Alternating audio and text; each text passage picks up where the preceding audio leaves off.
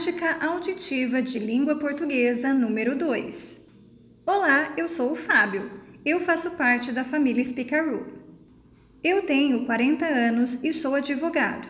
A minha matéria favorita é matemática. A minha comida favorita é frango a passarinho e a minha cor predileta é preto. Eu sou casado com a Renata e adoro assistir futebol americano nas horas livres.